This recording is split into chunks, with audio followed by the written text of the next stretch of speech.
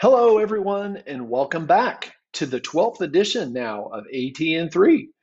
I'm your host, Matt Newton, Technology Coordinator at the TTAC at Virginia Tech, and we're back just in time to let you know that this Thursday, May the 20th, is a very special day in our field.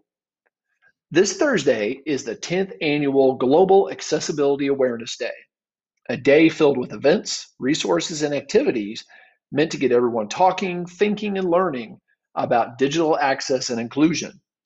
Global Accessibility Awareness Day started with just a single blog post written by a Los Angeles based web developer, focusing on his belief that accessibility, quote unquote, know how in digital development needed to become mainstream with professionals in this area. This blog was discovered by an accessibility expert from Toronto who then joined forces with the blogger to begin promoting the idea of a Global Accessibility Awareness Day on social media. Well, the rest is history. 10 years later. Want to find a Global Accessibility Awareness Day event to participate in for your own professional development or resources to share with your staff? Then visit the celebration's homepage at Global Accessibility Awareness Day, all one word, .org. I'll drop that link in the show notes for you as well.